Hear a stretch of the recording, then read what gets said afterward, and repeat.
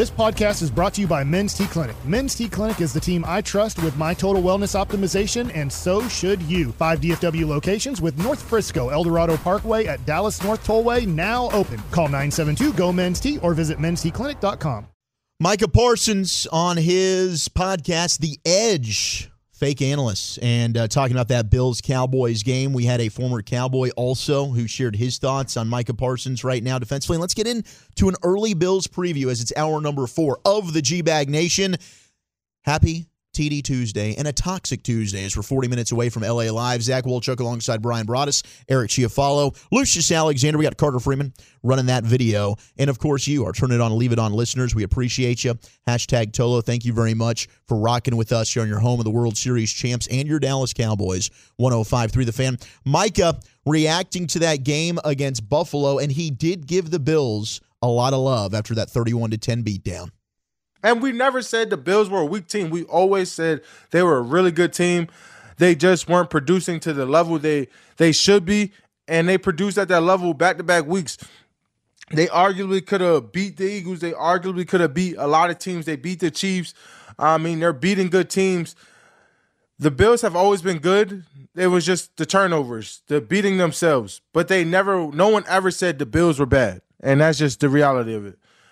James Cook had a career night, balled out, and that was the first time we gave up over 100 rushing yards to a player before. And that's just reality. I mean, Josh even said, I felt like a kid that didn't do anything in the class, in the class project, and still got an A. Josh Allen didn't beat there was a great team win. It sure was. And look, I get it. There were people that were talking about, the Bills aren't even that good of a team, and if the Cowboys won that game, they still hadn't beaten a good team. I think, and I stand by what I said last week, there isn't anybody in the AFC playoff picture that wants to play the Buffalo Bills right now. And I didn't have any hesitation of putting them at third in my power rankings, which are a right now thing. It's a week-to-week deal. That's what power rankings are.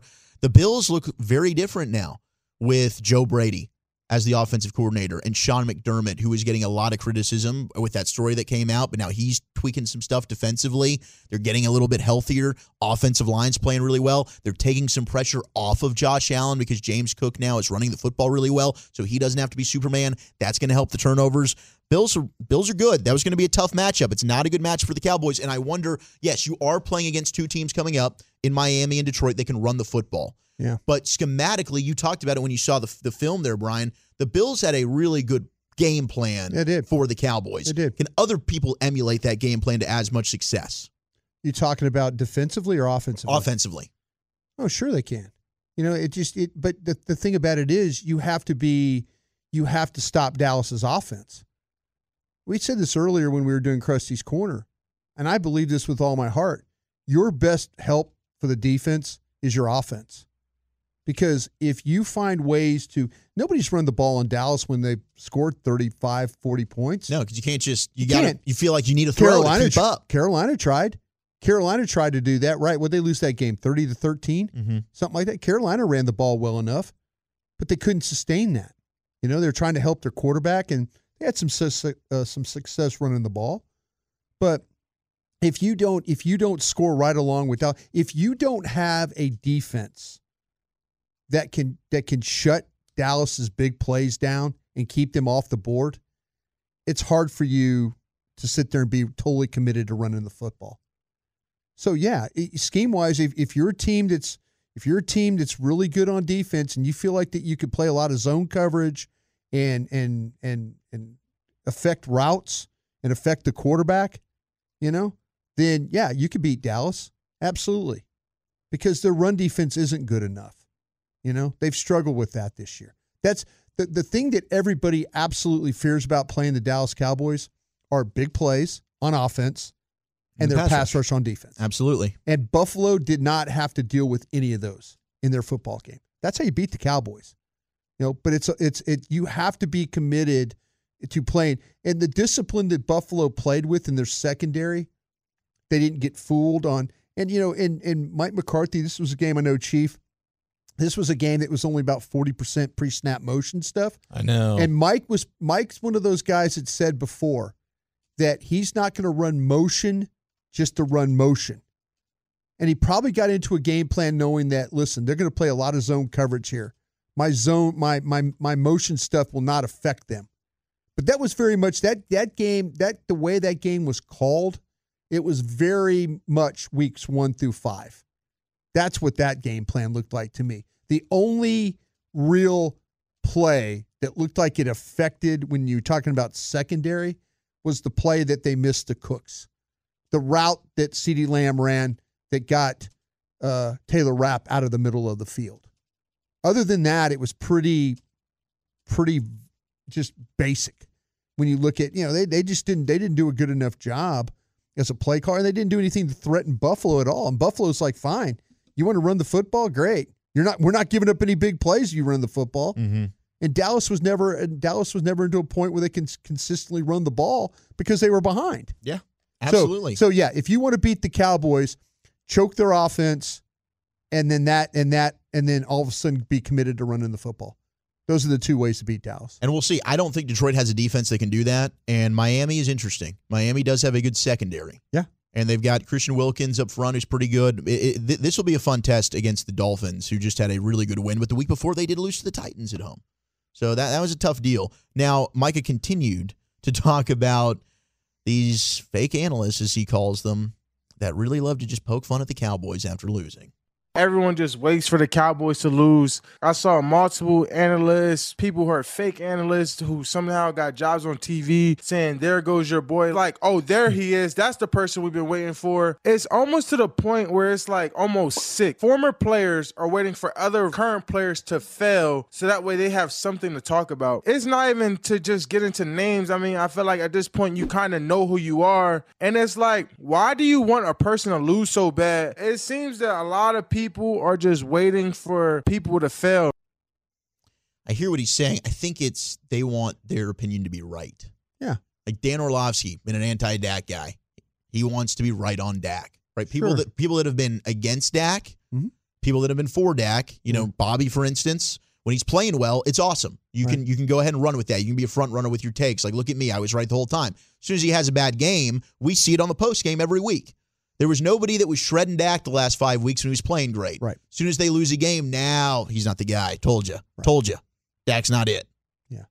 No, they were waiting in the weeds, and the folks that are the big fan. See, nobody will admit when they're wrong. Nobody wants to say, hey, I was wrong about this. Not in our business, they don't. I will say this. I've been wrong a lot about things, and I'm willing to step up and say I was wrong about Terrence Steele. Wrong about maybe Mike McCarthy as a play caller. Wrong about, there's things you have to admit to, and you try and learn along the way. It's like, okay, what's different? What's different now about the play calling? Is it because of Brian Schottenheimer? Is it because of Dak Prescott? Is that, you have to be honest with yourself, but you have to be honest with the people that are following you too. But there's a lot of people that won't get away from that. They're so dug in that they don't want to admit that they were wrong, and that I think that's a lot of problem in our media right now.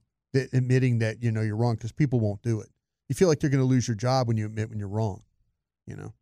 There's times you can be wrong a lot. You can be right too. Yeah, you can be wrong a lot about this football. You're going to be wrong. I mean, any sport. You're talking about the sport, especially when you're talking about the way these games are played and stuff like that. You give your best opinion of how you think. I thought Dallas was going to beat Buffalo. I really did. I thought Dallas would find a way to go up there and play with some grit, some toughness, find a way to get a road victory, in a difficult situation. But, it didn't work out for him that way. A lot of people have been calling for, hey, Micah should have played off ball. See, this is what I played some linebacker. This is where I don't. Game. This is the problem, folks. Here's your problem. We have to be careful here. Because Micah Parsons' best position, in my opinion, is as an edge rusher. I agree. He's and you will get people when you wanted to talk about. There was a game where Micah Parsons, go back, and this comes from our friend John Owning. Mm-hmm. He's absolutely right about this. John Owning does a hell of a job. Love John Owning. John Owning goes, go back and watch what Micah Parsons played off-ball linebacker against Green Bay and what Green Bay did in the rushing attack that day. What they did to you, how they ran the football, Micah Parsons, and a lot of you folks out there, when you argued back in the day or early this season about Micah Parsons playing linebacker, we're screaming that he's not a linebacker. Now he's a linebacker to you? No.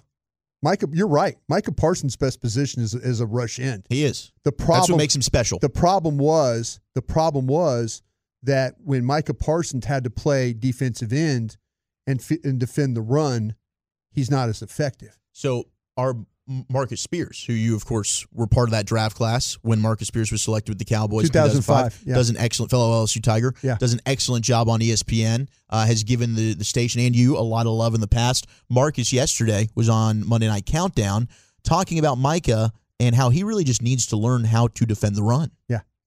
I'm going to tell you this. I love Micah Parsons. One of my favorite players. I love him as a dude. Somebody got to coach him how to defend the run when he's on the edge. And I know nobody want to say it because we talk about how great he rushes the passer. Nobody can defy that. But if I'm going to talk about other players that have parts of their game where I see as a weakness, if he's going to play the edge in Dallas, he has to learn how to set the edge. He got to learn how to stop putting his shoulders in the offensive lineman and use his hands and be effective in that regard. And when they don't block him, he has to be able to understand how to affect plays in that regard. So a lot of this about Dallas, to your point, RC, is mentality and how we play. The most devastating thing was that for me.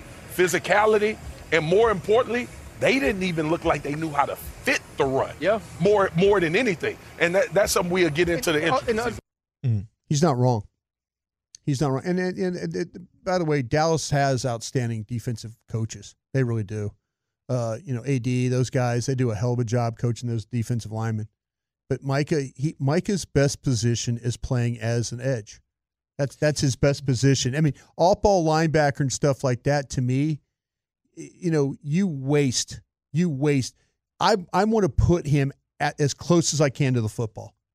I want him attacking the ball. I don't want him having to play in coverage or read blocks. I mean, I don't want him to have to do that. I agree for sure. And so be careful what you're wishing for here, folk. Because I don't think they're going to do that. No. I mean, maybe situationally a couple of snaps here and there, but I don't think they're making that move full time. No, you cannot fix what's happening to your defense right now, because what Dan Quinn's trying to do is mask the issues that they had when you lost Diggs, when you lost Overshown, when you lost Leighton Vander Esch.